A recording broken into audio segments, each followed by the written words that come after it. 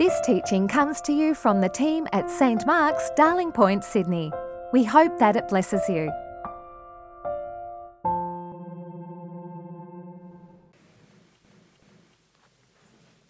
Our first reading is from Psalm 119, verses 17 to 32. You can find it in your pew Bibles on page 493, 493. Deal bountifully with your servant, so I may live and observe your word. Open my eyes, so that I may behold wondrous things out of your law. I live as an alien in the land. Do not hide your commandments from me. My soul is consumed with longing for ordinances at all time. You rebuke the insolent, accursed ones who wander from your commandments. Take away from me their scorn and contempt, for I have kept your decrees. Even though princes sit plotting against me, your servant will meditate on your statutes. Your decrees are my delight, they are my counselors. My soul clings to the dust. Revive me according to your word. When I told of my ways, you answered me. Teach me your statutes. Make me understand the way of your precepts, and I will meditate on your wondrous words. My soul melts away for sorrow. Strengthen me according to your word. Put false ways far from me, and graciously teach me your law. I have chosen the way of faithfulness. I set your ordinances before me. I cling to your decrees, O Lord. Let me not be put to shame. I run the way of your commandments, for you enlarge my understanding. Hear the word of the Lord. Thanks be to God. So Luke chapter 10, beginning at verse 21. At the same hour, Jesus rejoiced in the Holy Spirit and said, I thank you, Father, Lord of heaven and earth, because you have hidden these things from the wise and the intelligent and have revealed them to the infants. Yes, Father, for such was your gracious will. All things have been handed over to me by my Father, and no one knows who the Son is except the Father, or who the Father is except the Son, and anyone to whom the Son chooses to reveal him. Then turning to the disciples, Jesus said to them privately, Blessed are the eyes that see what you see, for I tell you that many prophets and kings desired to see what you see, but did not see it, and to hear what you hear, but did not hear it. This is the word of the Lord. Thanks be to God.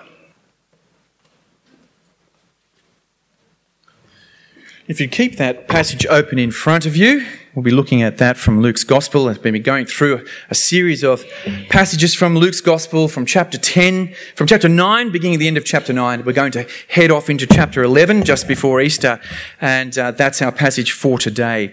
But let's pray and ask for God's help as we seek to understand him.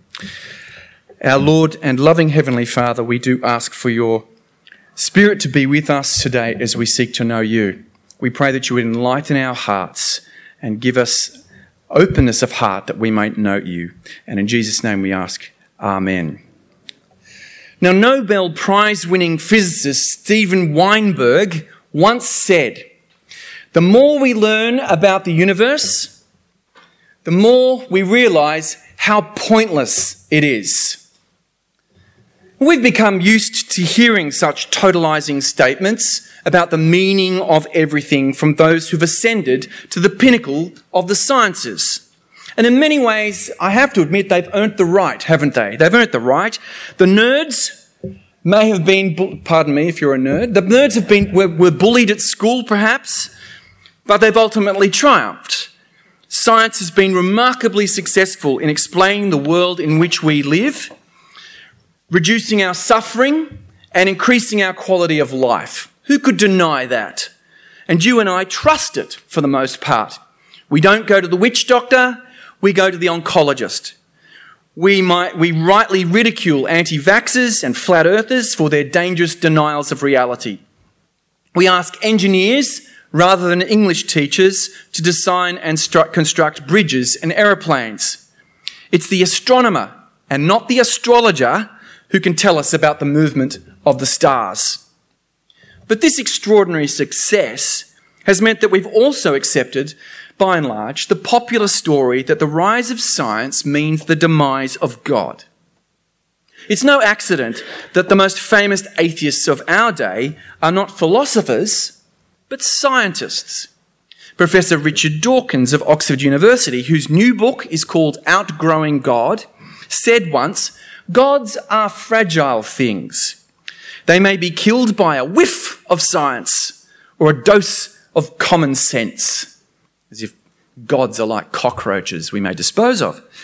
For his part, Cambridge's Professor Stephen Hawking said, a little bit more gently, "God may exist, but science can explain the universe without the need for a creator." To use Dawkins' own term, the triumph of science over God has become something of a cultural meme. Science and scientists know so many things and can do so many things that we and they assume that they must know everything. Now, as it happens, I think the philosophical arguments for the existence of God, so derided and dismissed by some of those new atheists I've been speaking of, are very strong. Though I admit I do start with a strong prejudice in favour of God's existence. But I also say that it's very evident from reading the books of atheists like Dawkins and Sam Harris, that though they are very clever in their fields, they are amateurs when it comes to thinking about God. Their books are filled with factual errors and straw man arguments that anyone who knows anything about the subject can see through in an instant. Dawkins even famously cited as an authority trying to suggest that Jesus perhaps never even existed. He cited as his footnote for this a professor, sure, but he was a professor of German, not really expert in the field of Jesus studies. And his recent book shows a Wikipedia-level knowledge of ancient Near Eastern history. These are not humble books by humble men. They confuse deep learning about one thing with deep knowledge about everything. But they are symptomatic of a culture that does the same. We are enthralled by our own intelligence. And when we apply that to God, we either decide that God does not exist or we shape God according to our own preferences because we think we're clever enough to do that. Now, as we will see today, we need to see that this is not a problem of lack of intelligence. Lack of intelligence isn't the issue here. Failure to know the true God and to know him truly is not a matter of the intellect. It's a matter of the heart. Jesus calls people to be his followers. That's what we've been seeing over the last couple of weeks. He calls them to be not his fans, but his followers. And he sends his followers out. He calls them in to send them out as his heralds, so that they can proclaim the kingdom of God. And in Luke's gospel, we heard that some accepted that message when the disciples went out and told of the kingdom of God, and some rejected it. The disciples, for their part, returned to Jesus, astounded that these simple men that they were there was a powerful response to what they had preached. They were amazed at its success and the spiritual power of this proclamation of the kingdom of God, the name of Jesus. And in today's passage, we overhear a prayer from Jesus which explains something crucial about this message. It tells us that the knowledge of the God of Jesus Christ is not discovered, but it's revealed by him. The knowledge of Jesus Christ is not discovered, but it's revealed by him. That's what Jesus explains. If you have a look at verse 21, he says there, "I thank you, Father, Lord of heaven and earth, because you've hidden these things from the wise and the intelligent and have revealed them to infants. Yes, Father, for such was your gracious will. Jesus not only tells us how God can be known, he's rejoicing in it. Why is it that it makes him so happy? Children get the gospel, he says, and yet professors deny it. And this is good news. We would normally think the opposite, wouldn't we? We'd normally think, well, if children know it and professors deny it, then we'll go with the professors. That's our human hierarchy of knowing things. We put the wise and the intelligent and the qualified at the top, and mostly, with respect to children, I'm sorry, but we put them down the bottom of knowing stuff, don't we? They've got so much to learn.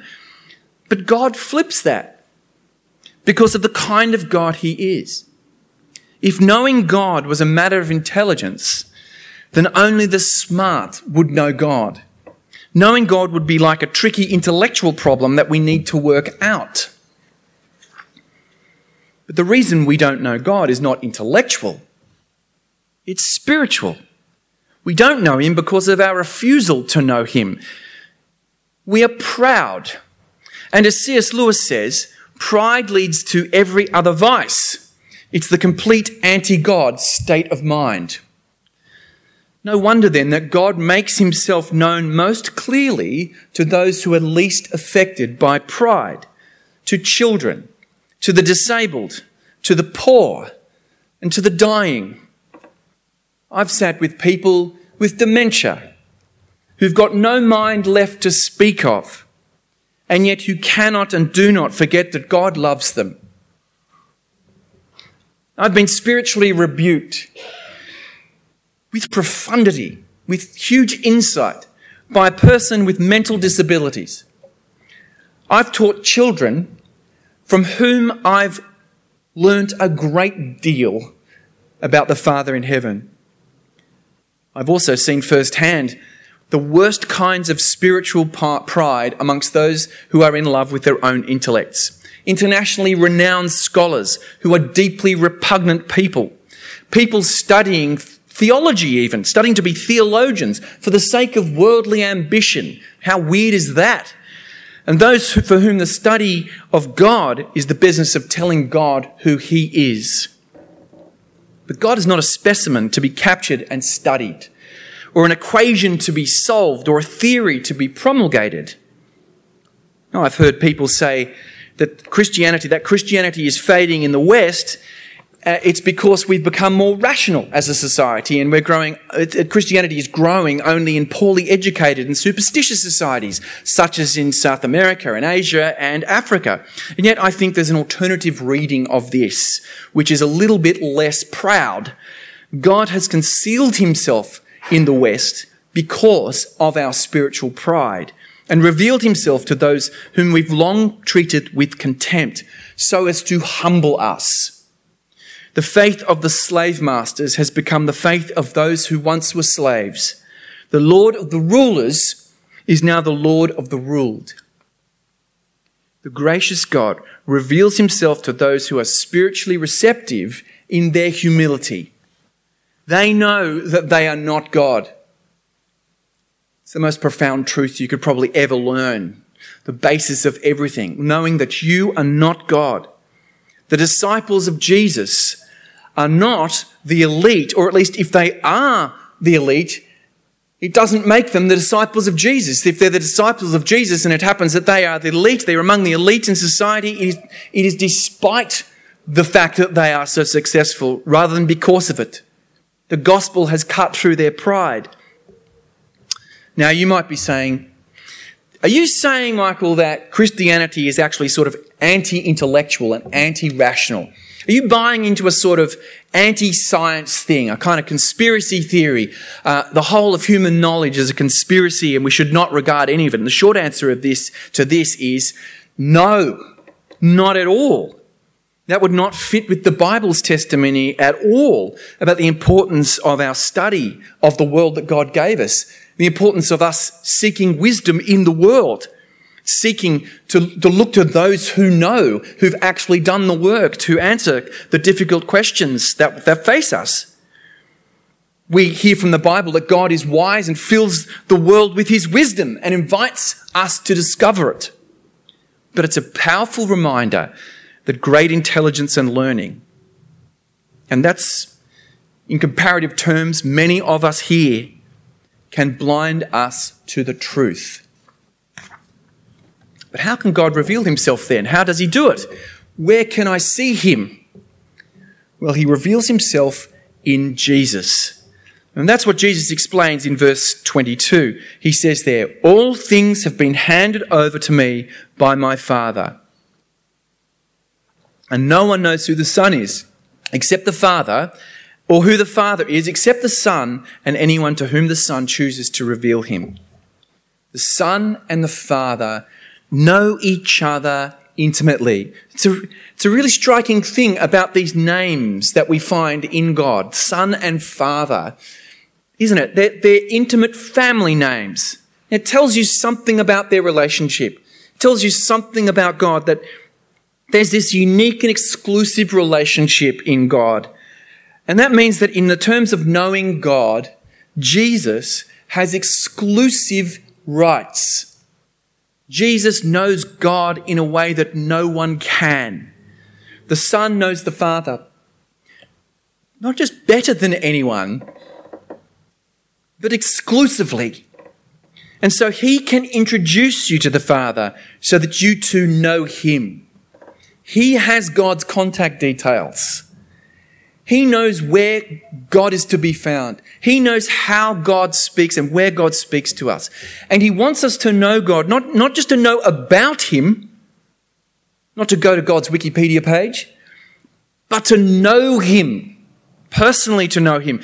Jesus gives his disciples a personal welcome into relationship with the Father, not on the basis of who's the smartest, but on the basis of his gracious choice. And this tells us what knowing God is all about. It's a different model of knowing. God is not the deduction of the philosophers or the inference from some laboratory experiment. God is the Father and the Son, and these are the names of persons. So to know God is not to know him in abstract, like you might know your PIN number, although I hope I haven't made you now worry that you don't know your PIN number. If you could shout it out to me a little bit later, I'd be delighted. To know God is to be known by him. It's to know a who and not a what. When you get to know a person, you seek to know them as they present themselves, not by making up things about them. And actually, we find the idea that, you'd meet someone and then you tell them who they are kind of offensive.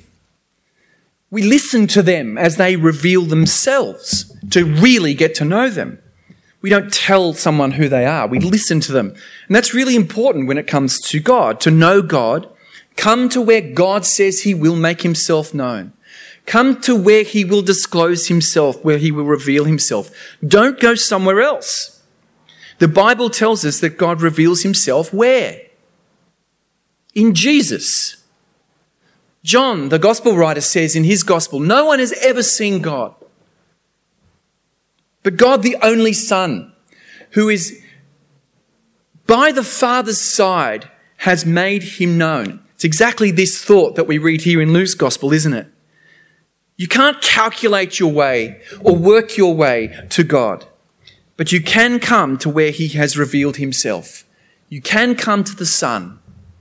And that means Jesus' disciples are blessed. That's the third point of this little passage. Jesus turns from his prayer, his ecstatic prayer to the Father, turns to his disciples in private and says to them, this ragtag bunch of fishermen and tax collectors and men and women who've been known as sinners. And he says, blessed are the eyes who see what you see. For I tell you that many prophets and kings desired to see what you see, but did not see it, and to hear what you hear, but did not hear it. The disciples of Jesus are witnesses to things that kings and prophets longed to see. They are witnesses to the kingdom of God. They've seen how God will fulfill his promises made of long, long ago. Oh, back in the past, the prophets and the kings knew that it was coming.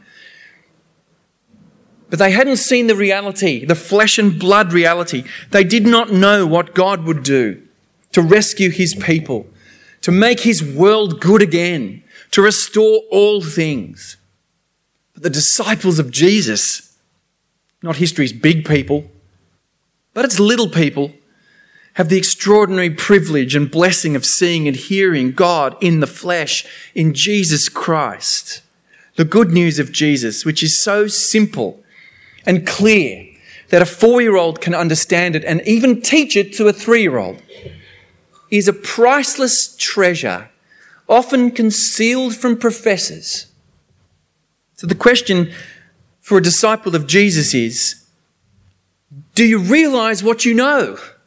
Do you know what you know? Do you realize that what you have in the simple words, Jesus Christ, the crucified and risen one, is Lord? In those simple words, do you realize how precious and priceless that is? On the one hand, you have the most profound and powerful truth there's ever been, something that's mysterious to the intelligent, and yet you also know something that a child can know. If it's a secret, if it's not more widely known, it's only because our pride prevents us from seeing it. The world is not, I'm sorry to say, Professor Weinberg, pointless. The world points to Jesus Christ. If you really know, what you have in Jesus Christ, then do you seek to know it as well as you can? To come humbly to Jesus as his disciple, his student, the word just means student, and to seek the knowledge that will transform you. The follower of Jesus Christ needs to pursue a childlike knowledge of God,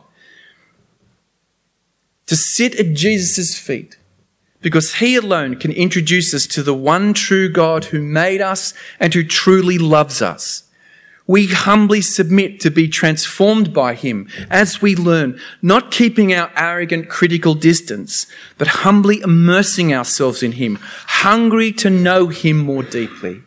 And that's why here at St. Mark's, and I hope at every church that wants to know Jesus better, the Bible, the book that testifies to Jesus, that teaches us about him, is utterly central to everything we do. We want to be transformed by God's grace. This is how God will speak to us, will show us himself in Jesus. It's so central to all we do. This beautiful building is built as a vehicle for hearing the word of God.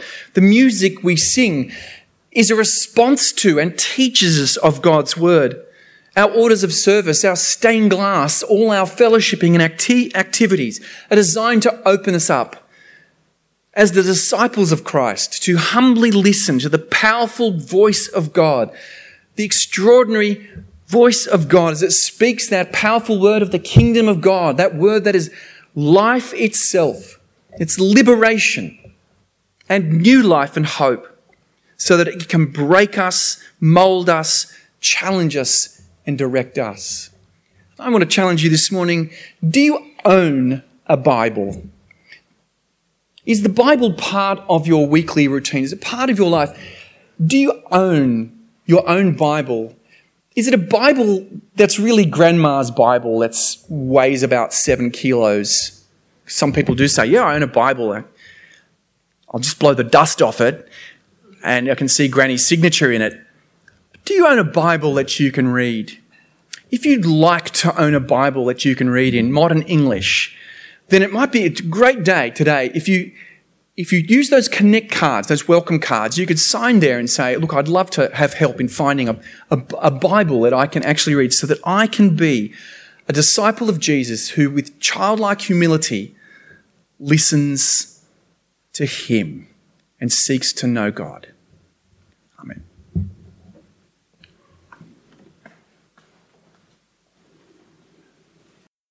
Thanks for listening. Please visit our website at www.stmarksdp.org to subscribe to our new episodes, browse more resources, and find more information about the community of St. Mark's.